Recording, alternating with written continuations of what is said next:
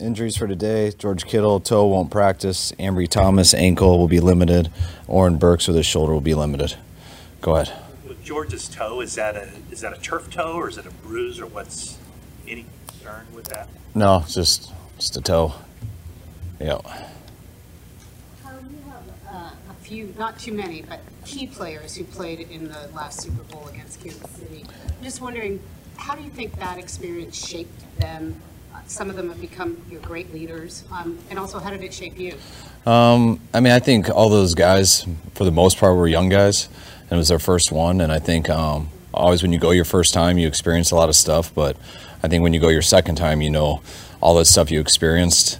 It's about one thing. It's about what happens in those 3 hours. And I think it's real cool for those guys who have gone to be able to talk to players who it's their first time, kind of help them not get caught up in stuff, especially guys who are rookies and guys like Debo and things like that. So having experience always helps. Looking at Charvarius Ward in Kansas City and thinking about bringing him here, how do you think he's grown as a player from then to now? And we asked him to do a little bit more, just the coverages, just the way their scheme was. Not more, different things. He was primarily always bumped back then and played a lot of two-shell defense, and we mix it up a little with off in our 3-deep and the bump when we're doing man and stuff. So we had to see him do some things here that he hadn't done before, and his game's grown. He really can do anything you ask him to do. After the game, Nick talked about how this was the perfect matchup, meaning the Chiefs are on top of the football world and have been. Mahomes, Reed.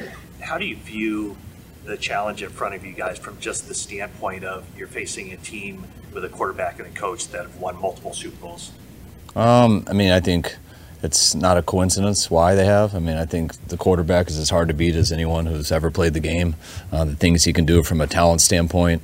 And then you pair that up with his scheme with Andy, how Andy runs a team. With Mahomes' experience now, that's why no matter what type of game it is, whether it's low scoring, high scoring, whether they're struggling or not, they always have a chance. If they can keep it close, he's really tough to stop. And when you can always have a chance, and you also got a really good defense, you got a great coaching staff, a great head coach, that's usually a very good formula to win most games. We hear about Nick giving those Saturday speeches or talks with the team for a couple of years now. Did you kind of pick him for that? What kind of led to that happening? I always pick someone differently every day to break down the team. I always just try to surprise someone and do it pretty randomly. It kind of keeps everyone on their toes a little bit.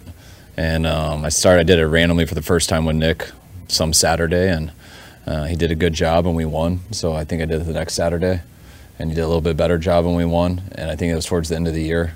And then we just started with that the following year, and it's kind of just since then it's become our tradition, and Nick's gotten really good at it. Remember, he's always been good at it, but it's funny how guys who are so confident in everything they do, they're just not used to always speaking in front of groups. And he used to tell me that was the most nervous he'd be throughout the whole week. He'd start getting nervous about it on Wednesdays. And I think earlier this year, he thanked me. He's like, "Hey, thanks for doing that, by the way. I've gotten better at it. I'm not as nervous anymore." So, and he's really good at it. Everything he says, he thinks through, and Nick doesn't waste words because he doesn't use many of them. When you were considering drafting him, he's obviously not a man of a lot of words. What was his personality like then, and has it evolved over the years? You get to hear all the reports and everything, and all the work that our personnel department does for years, but the only time you really get to know someone is when you get to hang out with them. And we had him in for dinner, and so I got to sit with the dinner with them, and people can trick you all the time and things like that. But what was so cool about Nick was there was no tricking, and just like I think how he talks to you guys, how he always is. Nick is himself. He is very true to what he says. He doesn't just make stuff up. If he doesn't have something to say, he's not going to say it. So he was a guy that was very easy to connect to with the dinner, just because you could tell how he was acting as who he was, and really enjoyed him from the beginning. And he's always been that guy that we met on the first day, and can't say enough good things about Nick. Your team plays really hard, I think, in all three phases of the game through your tenure here. When you watch that film against Detroit and you watch that second quarter halfback toss to Gibbs, what did you think of the pursuit effort of your defensive lineman on that play, and is that in line with your culture here? No, not at all. That's kind of what I was referring to on, I think, our conference call on Monday. But it's, and I know it looked bad on the clip that you guys have and stuff, but it's, no, it's not our culture. We don't want to have one play like that. I think we had about 2 to 3 in that game, which is too much for us. We don't want to ever have one, but it wasn't just the D-line. There was a few backside people who weren't going, and they're expecting someone else to make the tackle, and whenever you're expecting someone else to make the tackle, bad things happen. Does that surprise you? Just coming out of the bye, for example, you guys had lots of energy. You were sharp on defense. Did you expect that same type of play coming out of the rest that you got before the playoffs started? Yeah, and I think we did. I think when I just understand how social media works, and I understand when a clip looks bad and it goes around, that's everything. But that was a few bad clips in the game, which I bet you I can go find those in a lot of games. But I don't question at all our lack of effort and how hard we work and how hard we go and run to the ball always. Were we 100%? No, especially on a couple big runs that really looked really bad. But that's on a few plays, which aren't acceptable, but I'm not sitting here acting like that was the whole reason. That's why they got a few extra yards on those 2 plays, but that game was more about how we played run defense, just not guys, not all 11 guys running on every single play. After 2018, you had 2 bad seasons. You know how that goes in the NFL, a lot of noise. How was Jed with you and John, coming out of that year and into 2019 before you got it rolling? He was awesome. It's exactly how he was when we sat down for the interview. You never want to have those records, but we also were realistic before we started, and we were trying to build it to have a legit shot the 4th year was kind of our goal and stuff, and it happened the 3rd year, which was great. But after those first 2 seasons, we started the first season out really rough, but we ended great. The second season was really tough, especially losing our quarterback for the whole year. But we did some things we were proud of towards the end, and even though we were real disappointed with our record that year, it did lead to getting Bosa, so that was a good thing.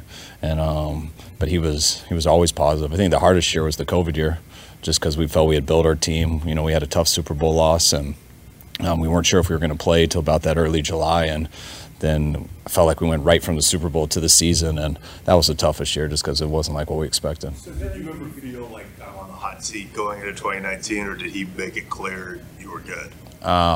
We never had the discussion, but as a coach, you're always on the hot seat. But no, there was no difference in our relationship or anything going into year 3 as there was the day I was hired. What makes the Chiefs' run game tough to stop?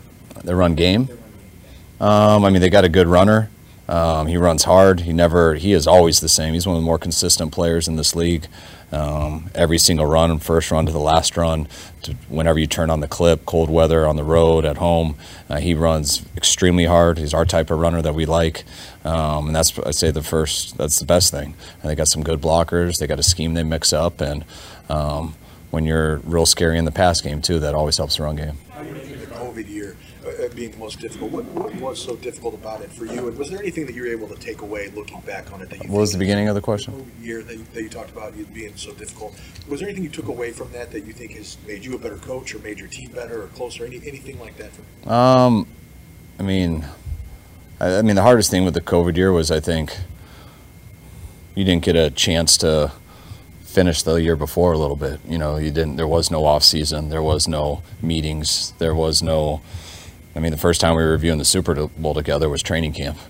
So I thought that was a little bit just different. And sitting there in July as a coach, it's a little bit easier not knowing whether you're going to play or not, because I don't have the biggest workout routine to get ready for a coaching season. I think that's harder for the players, just being in limbo and having the COVID situation and not really knowing you're playing till then, and then trying to get the guys ready and being in a stadium where there were no people was just weird. And then having to overcome the injuries is what made it the toughest. So, and I don't know, COVID was miserable. How did that year compare to coming up short than the following 2 years in the NFC Championship? I'm sure it's a different kind of. It was just totally different because we got kicked out of our state. We got kicked out of here. We had to go live in a hotel where COVID was didn't seem as big of a deal because outside of our windows, the whole state was open. We got to look at a Dave & Buster's, a movie theater, and everyone was out. But we got kicked out of here because we couldn't practice football outside. And then we were in NFL rules where we're in a hotel for a month where you're not allowed to see each other. So we couldn't have meals together. We couldn't have meetings together. We couldn't sit in the lobby together. So it was like nice jail cells. And we got let out for recess, which was practice. and then we had to go right back, or you get fined. So it was something I hope we never go back to. Chiefs run game. What about your run game? How do you view how productive it's been in the playoffs, and how essential is that? Obviously. I mean, I think it's hard to win consistently in this league if you can't run the ball. I mean, no matter how good of a passing game you have, no matter how good of a defense, it doesn't matter. I mean, you can do it here and there and always pull it off, but the most consistent way to win is to be balanced and to put pressure on everybody. And we love being able to stick with the run game, so you make people force it. I mean, you make people defend it, and if people defend it, everything gets a little bit easier. People can stop your run game without committing to it. Everything's a lot harder. From the last Super Bowl, what did you learn from the last Super Bowl experience in terms of practice, like what you need to get done this week versus what you can accomplish once you're in Vegas? I was real happy with our preparation last time. I had been to a Super Bowl before as a coach, just 4 years before that. I think I went to 6 just as a family member growing up and just always hearing about it and watching it. I've been paying attention to stuff my whole life, so it's, I'm glad that the Super Bowls we're in, that we have a week before we go. I know John Lynch, they had to go like that Monday after they won the NFC Championship in Philly, so I couldn't imagine that. But I've always was told, and we did that way in Atlanta, we've done that here, but you try to get as much in this first week as possible. And when you get out there, we go through it again, but it is different. Our Monday's totally different with the media deal. Our routine's off because you got to do these press conferences every day, so you get about an hour off from all your normal time. So when you usually do red zone and stuff, you're 2 hours behind, a little more tired, and so all that stuff adds up. And if you put stuff off to that week and think it's going to be a normal week, you're going to get to that Thursday or Friday and not quite feel as comfortable. Full game plan installed this week? Yes. Yeah. His first game with your team was against the Chiefs last season. How have you seen him evolve from that game to this point, and your offense evolve from that game to now? He knows the guys' names. He knows the runs that we're calling instead of just guys pointing him to the direction. That was amazing. We didn't plan on playing him at all. I think he got here on a Friday afternoon. I told John no way, but then when I talked to him on the phone and the way he was talking to me, I was like, we better send this guy a playbook. He might be playing because he's adamant that he can do it. And then when we played him, he was definitely right. So that was a sign of what we had. He was amazing in that game, and he's been the same dude ever since. All right, thanks, guys.